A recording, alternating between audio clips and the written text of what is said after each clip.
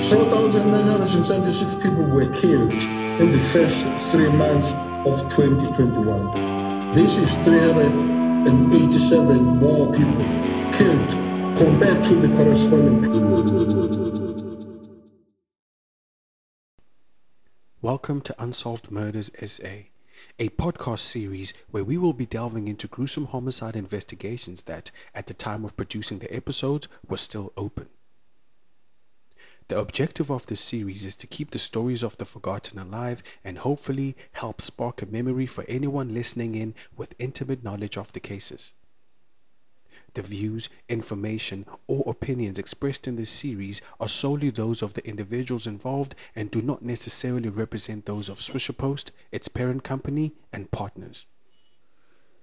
Before we get into this episode, we'd like to thank you in advance for subscribing to our podcast.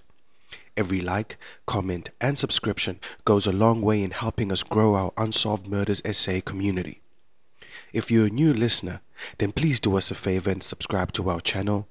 Unsolved Murders SA is available on Spotify, SoundCloud, Apple Podcasts, and YouTube. You can also find the latest updates on South African true crime stories at swisherpost.co.za. The most recent study of child murders in South Africa was published by the University of Cape Town's Children Institute in 2017. The research study assessed violent crimes committed against children aged 0 to 17 years between 2013 and 2017. And according to quantitative data collected and analyzed by Aislinn Delaney and Catherine Hoare, homicide was the second most common cause of death among children in South Africa, after respiratory tract infections.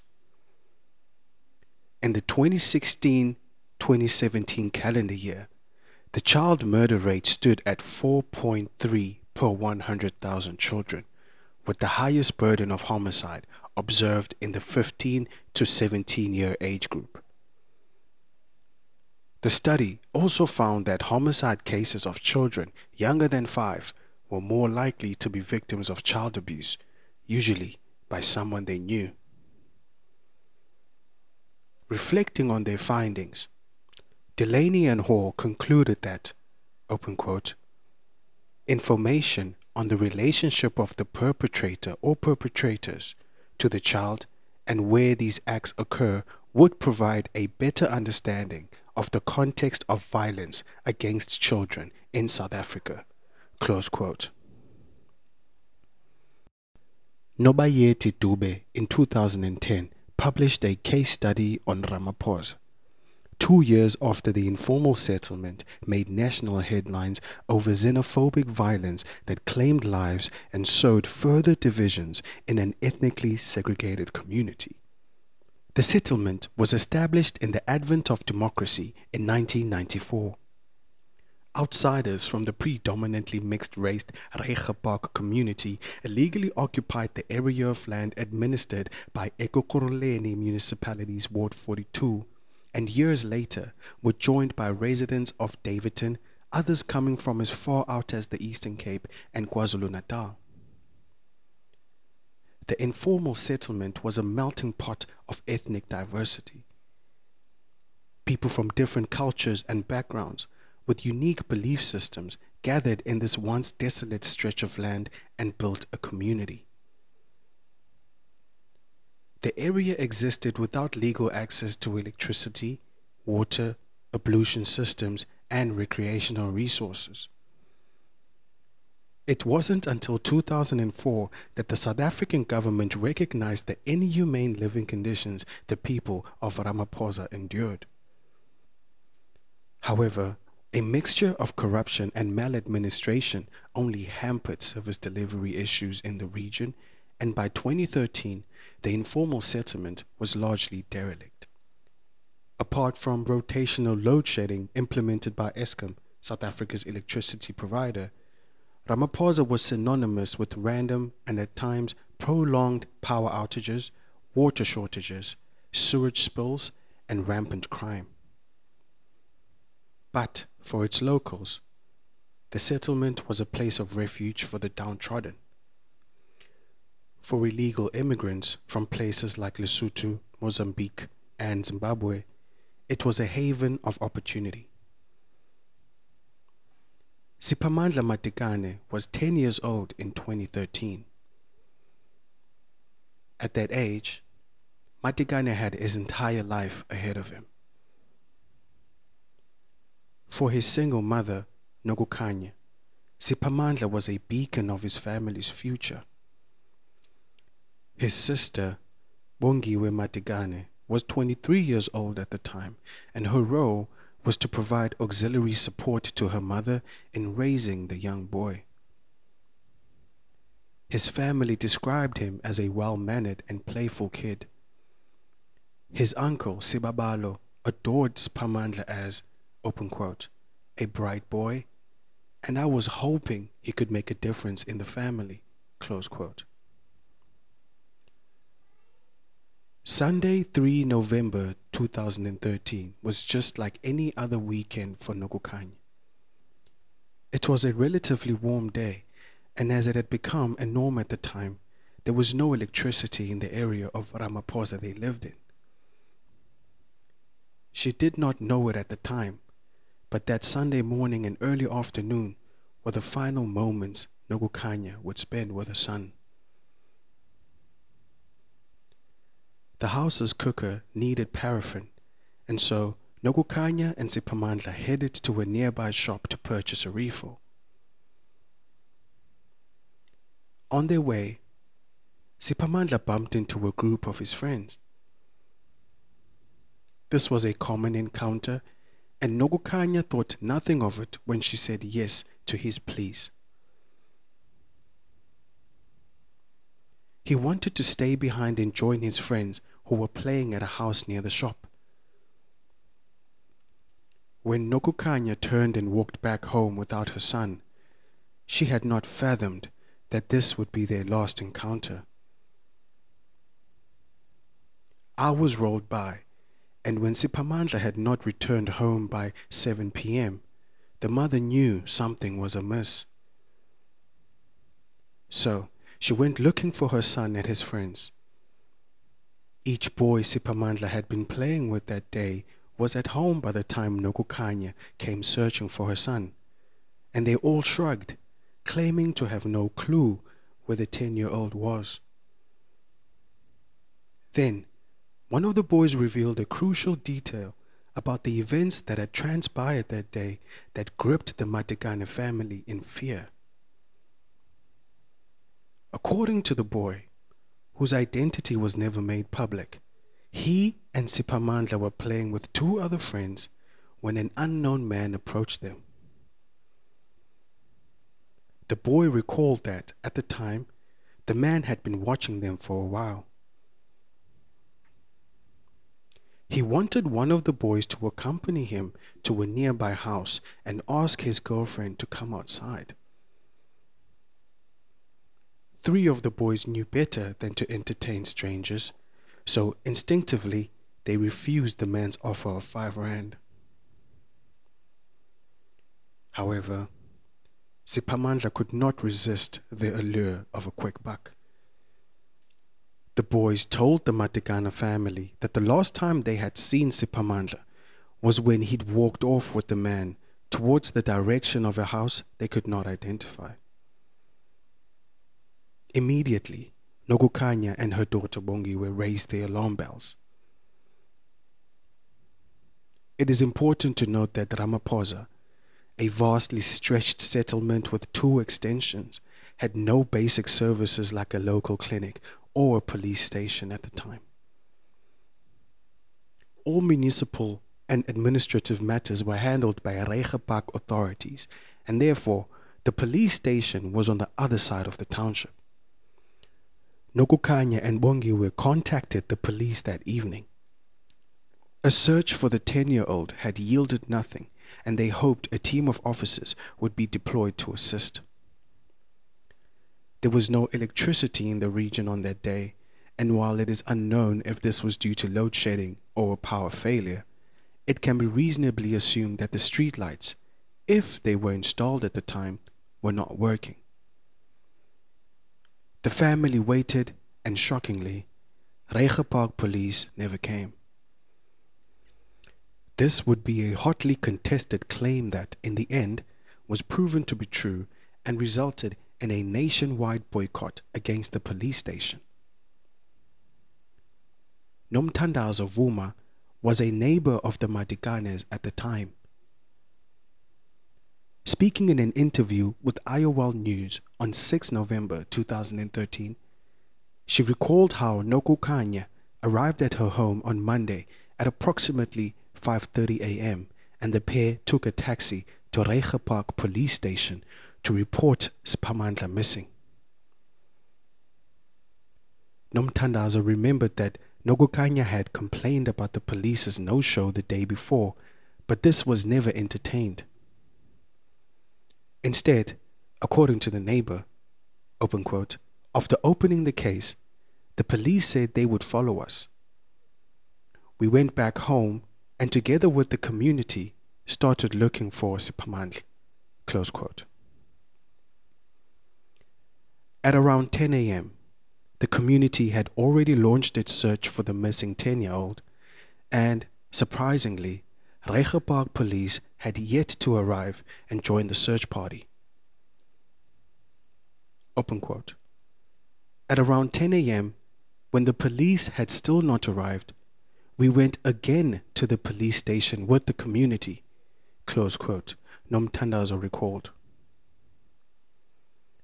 It was only then, on the second visit, that the Park station commander deployed one police officer and a sniffer dog to join the search.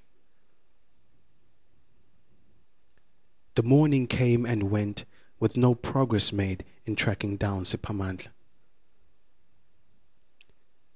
Nathaniel Malehlo was a resident of Ramaphosa and lived a few kilometers away from the Madikanes.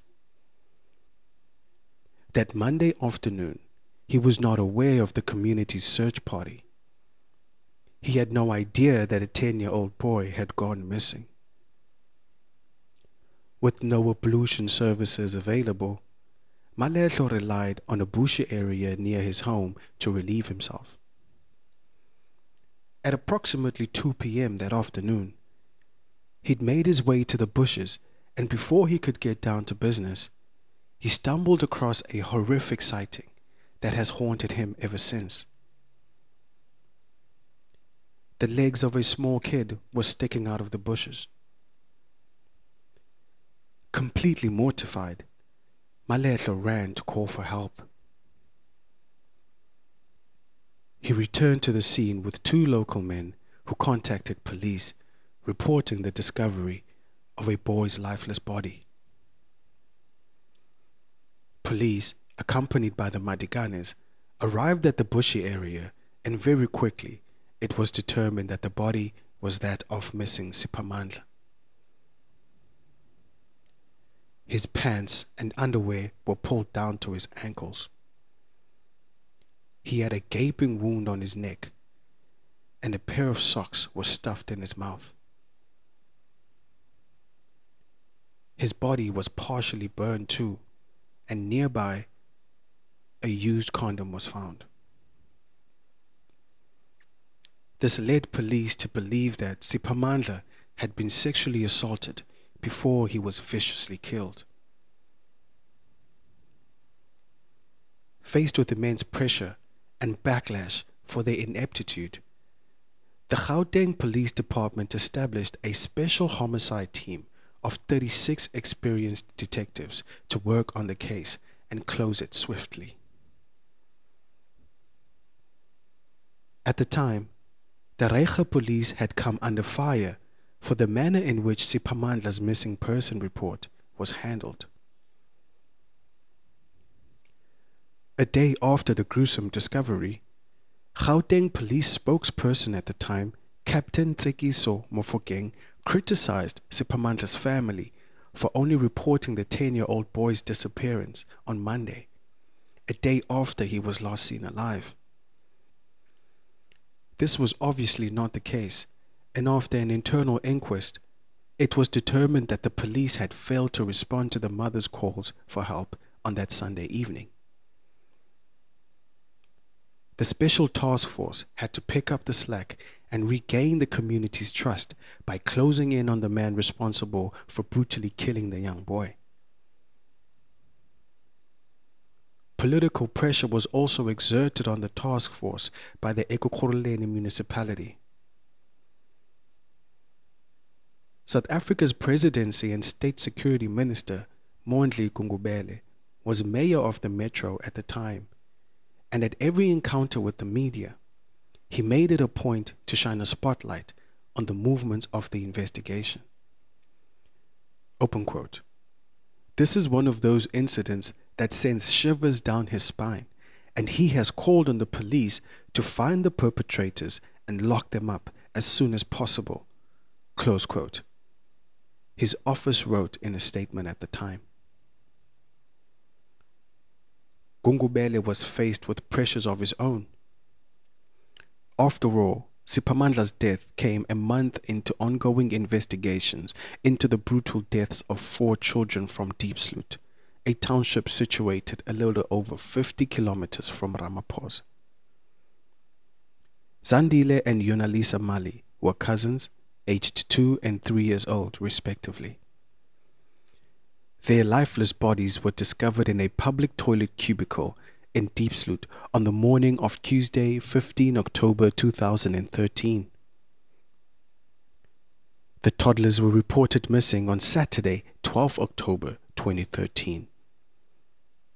Eyewitnesses told police at the time that Zandile and Yonalisa were last seen walking with an unknown man. Post-mortem reports released later on in the investigation revealed that the toddlers had been sexually assaulted before they were strangled to death and later mutilated. DNA samples taken from the toddlers' private parts were tested against a number of suspects, and a local man, Ndogozo Hadebe, was identified as a match. His DNA also matched an ongoing child murder case from Diepsloot. Annelisa Mkondo was a 5-year-old girl, and just like Siphamandla and the Mali cousins, she too was last seen walking with an unknown man before she disappeared in September 2013. Her mutilated body was found in a garbage bin days later. She too had been raped. A day after the horrific discovery of the Mali cousins, the bodies of 2 toddlers aged 1 and 3 were found on an open field in Katlehong, a little more than an hour's drive from Diepsloot. The children were discovered next to their mother, who was critically injured. It was later determined that their father was responsible for the heinous murders, and thus Ndogozo was never linked as a suspect. Ndogozo was convicted of the murders of Annelisa and the Mali cousins a year later and sentenced to 15 years. He was never linked to the death of Siphamandla, despite the chilling similarities in the manner in which he was lured and killed. Siphamandla's murder investigation failed to pick up steam after his body was discovered. The city of Ekurhuleni, as a show of solidarity, handled the finances of the 10-year-old's burial, which was held at the family's home village in the Eastern Cape. Open quote. For us, it's not about the money. It's about making sure that Siphamandla is given a decent burial and that the family gets enough support. Close quote. The politicking that went on around Siphamandla's case did absolutely nothing to help the investigation. The post-mortem report that came out that week confirmed the boy had been strangled to death before he was mutilated and torched. The suspect had made a valiant effort at getting rid of evidence by setting Siphamandla alight, but this gave the special task force little insight into the person they were looking for.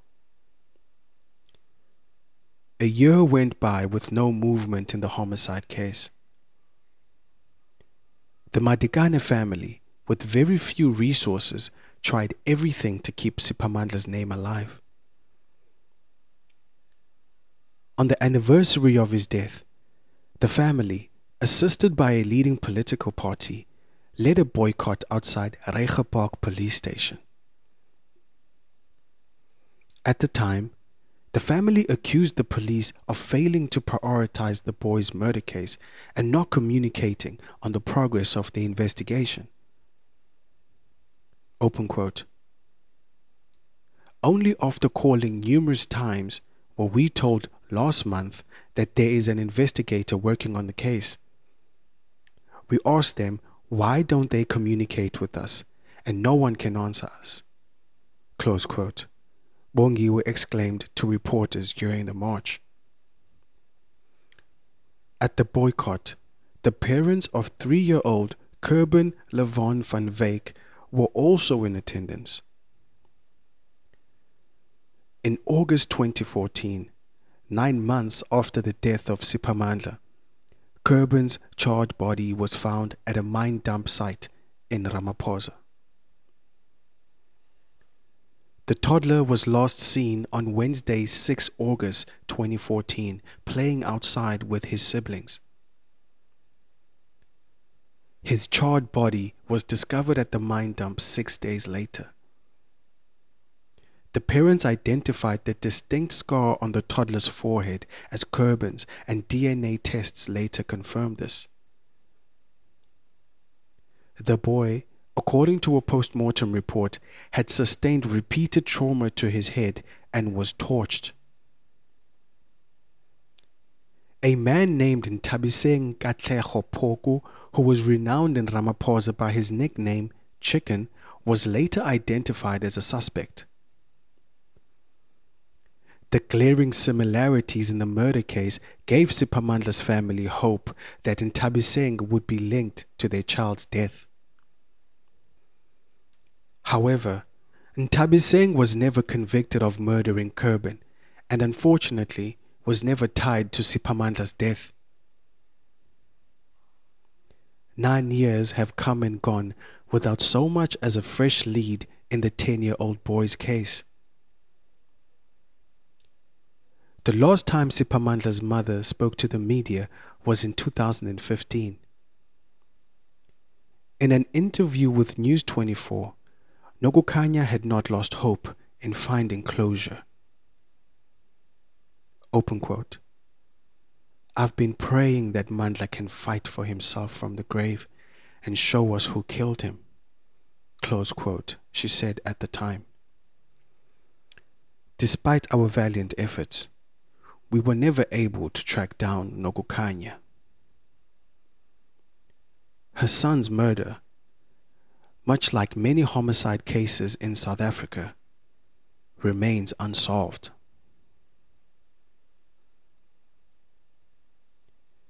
If you were listening to this episode and happen to have information that could help investigators, please contact SAPS's toll-free Crime Stop number at 08600 10111. This brings us to the end of our episode. Thank you for listening.